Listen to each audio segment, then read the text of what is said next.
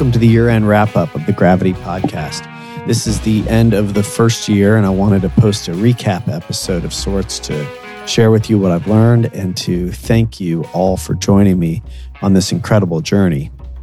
The vision for this podcast was to explore the human experience, the one we're all having, the one we're moving through, and hopefully transforming and expanding and evolving as we go. I believe that the sharing of our experiences openly and honestly, authentically with one another can really connect us, it can help us and inspire us.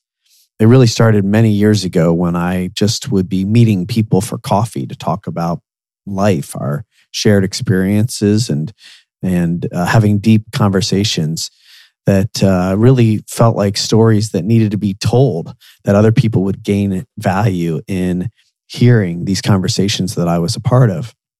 And I'm really proud that the feedback we've received from our listeners, it's really been an honor to hear how these conversations are resonating with you, that the podcast is in fact making an impact and is something that is really of value to you, our listener.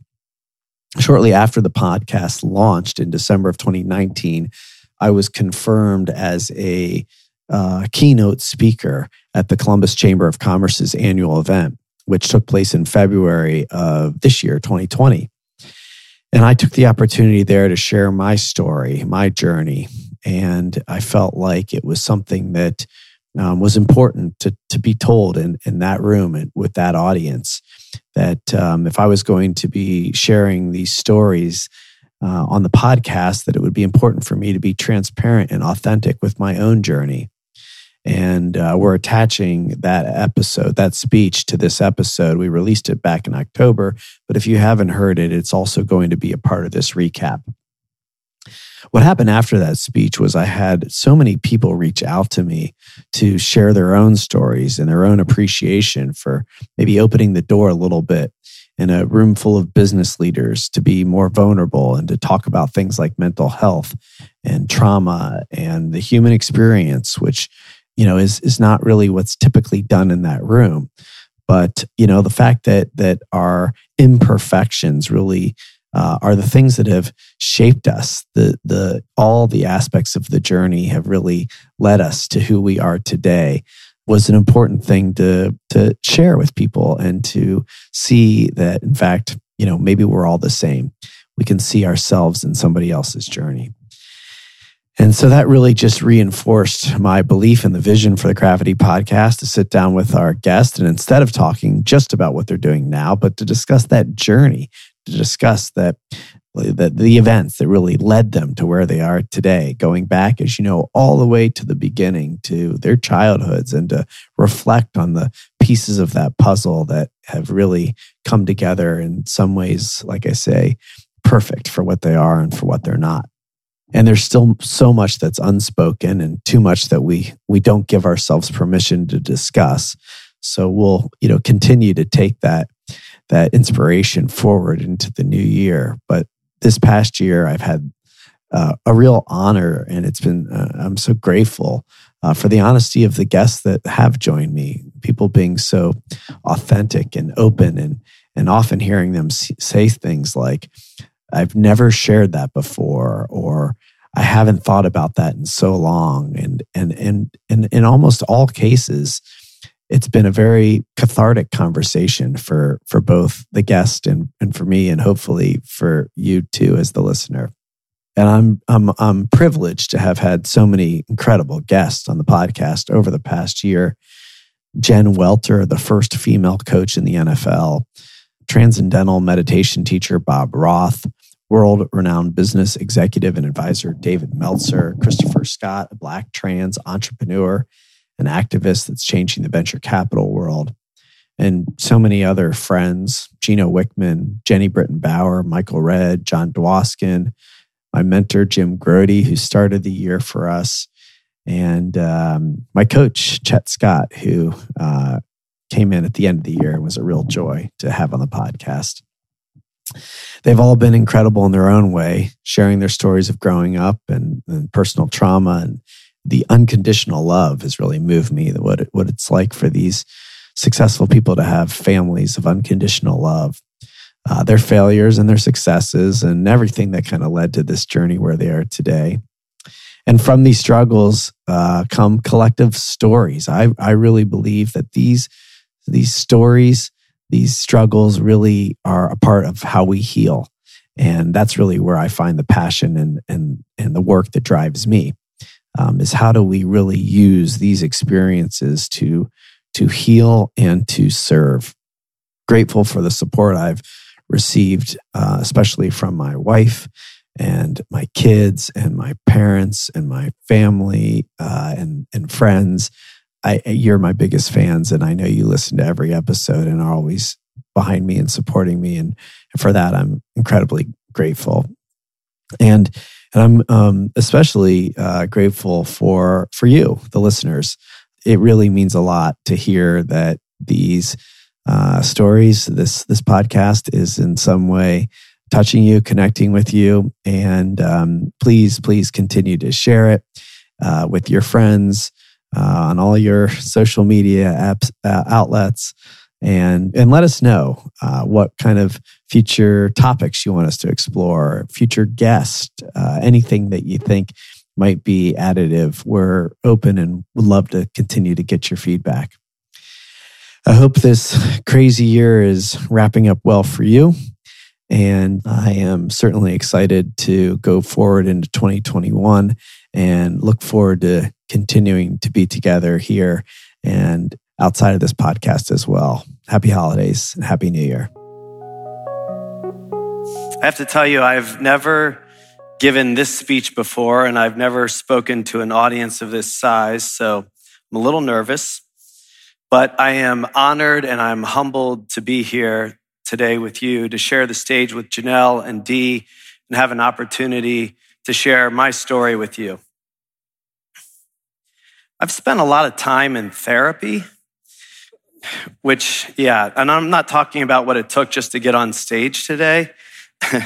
And I know that's probably not how you would expect me to start a Chamber of Commerce speech, especially with the level up theme, but it's true. And it's part of what I want to talk to you about today, because I believe before we can start leveling up, we've got to go back and we have to really look at who we are at our core.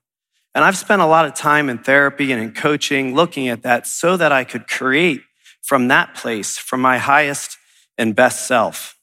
See, I believe we were all born pure, of a divine energy, the oneness, the universe, God, whatever it is that you call it, whatever it is that you believe, but it's pure and it's with a purpose. And then along the way, life happens. Our societal expectations, our parental programming, our childhoods, our traumas, they start to sink in and take hold and take us away from that purpose. For me, I was programmed to be a man, a tough man, the kind of man my grandfather and father wanted me to be. My grandfather, he grew up poor. He used to say he had holes in his shoes, kind of poor. He never went to college. He couldn't afford it. So he started a business, and that business had success. And with that success, he started to give his kids, he thought he would show them love by giving them everything he never had: clothes and trips, travel, restaurants, schools, cars, anything to show his love. But my father took on the programming that was all that mattered, that the stuff, the things, success, business, money, looking good, that was all that mattered, which of course didn't fill him up. The things didn't fill him up. Instead, it left him empty. It left him with a void that he would fill with alcohol, with work, with sex, anything to fill him up. It led to addiction, to abuse, to affairs, and ultimately bankruptcy, and later in life, even jail. And he took all that programming and he put it on me. He said that I needed to be more. I wasn't smart enough. I wasn't enough. I needed to sit up straight, look people in the eye, shake their hands, be tough, be a man, have good manners, put my spoon on the left and my fork on the right. I think it's the other way around, actually. I never got that one straight. But I wasn't a man. I was just a boy. I was just a kid, a sensitive kid. And I think we're all born that way. It was getting squished out of me. And then I think the universe thought that maybe we had enough, that the chaos and the abuse was too much. And at a low point in my mother's life, she was coming home from Columbus. We lived in Akron at the time. Her father had just passed away, and her car broke down on the side of the highway. She was alone in the dark, and a truck pulled up alongside of her and offered her a ride home. She got that ride all the way back to Akron, a trucker and his wife. And they stopped at their parents' house to check in on their aging parents. And my mom, she was witnessing all this, these people that appeared to have nothing, that actually had everything. They had love, they had each other, they had their family and those around them. And so she did what women in 1984 in Akron, Ohio did not do. She got a divorce. She left that abusive household. She took my sister and I to Columbus where we would start a new life. Yeah, I was pretty excited about that new life. And we would find a really loving new household, a great opportunity to start over. But I was filled with all these insecurities, all these fears. And so I tried to do what my father did. I would drink, I would party, I would have sex, drugs, anything that would fill me up, anything to hide from those insecurities and from those fears.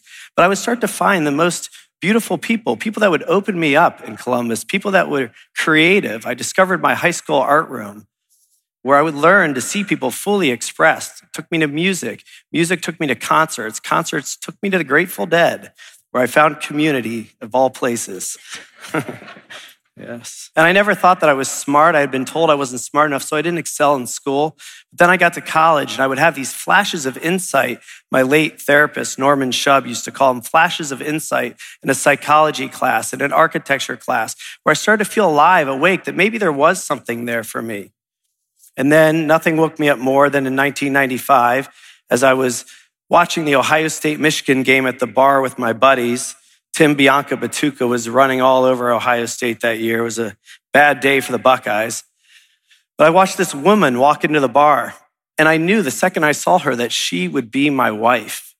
There was something about her. She was a teacher, and she would become my ultimate teacher. 25 years later, she still is.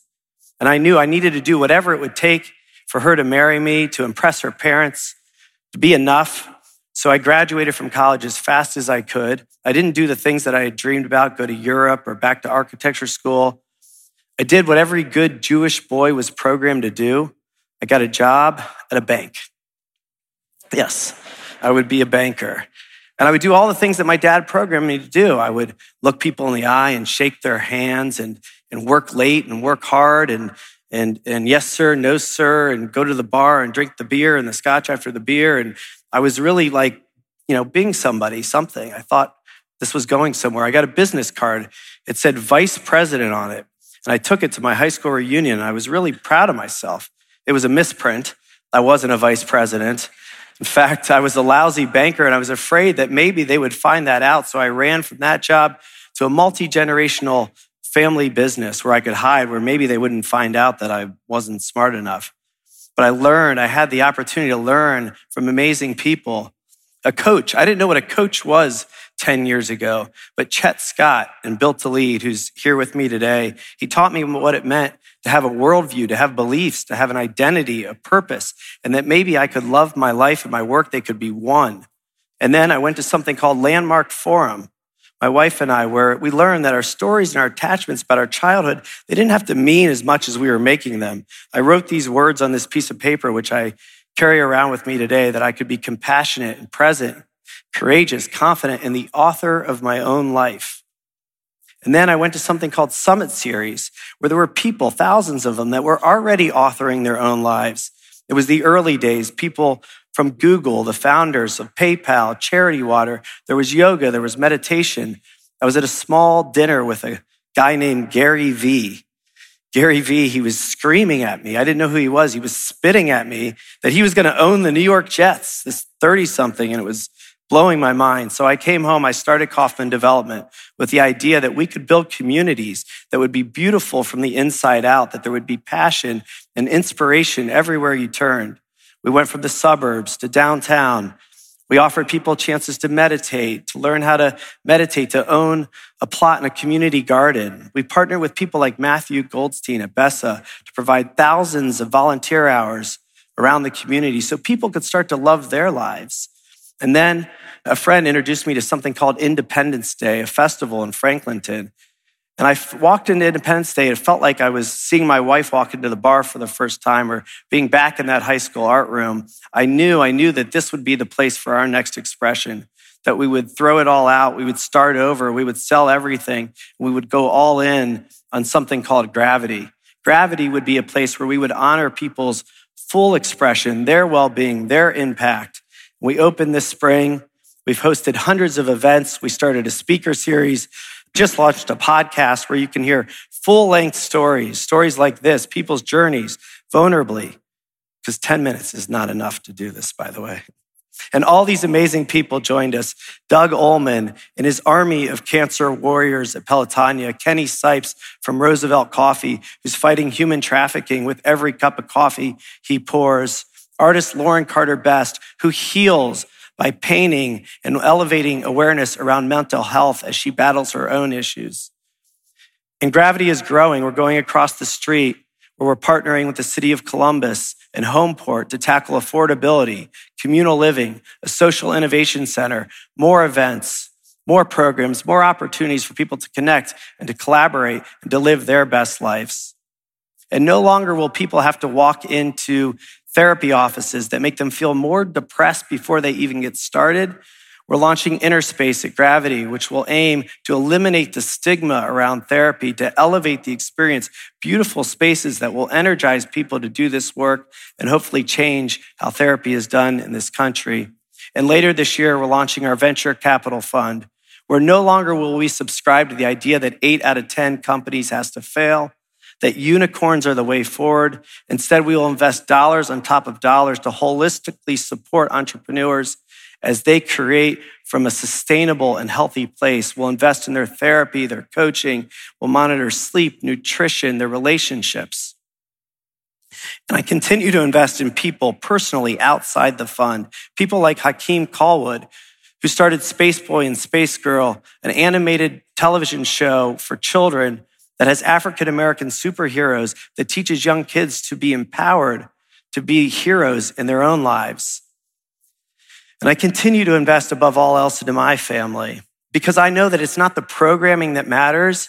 Instead, I'm investing in them by giving them love, by giving them time, giving them space to go on their own journey. And see, I'm far from perfect, and I know that. I'm a work in progress. You can just ask my therapist. But I believe if we're going to level up, if we're truly going to do this, we have to go back to that purity, back to that divine creation. And we need to author our own lives, that everybody has a story. And it's not too late. It's never too late to author your own life. This community needs you to do that. Your families need you. Your businesses need you. And most importantly, you need you. Thank you.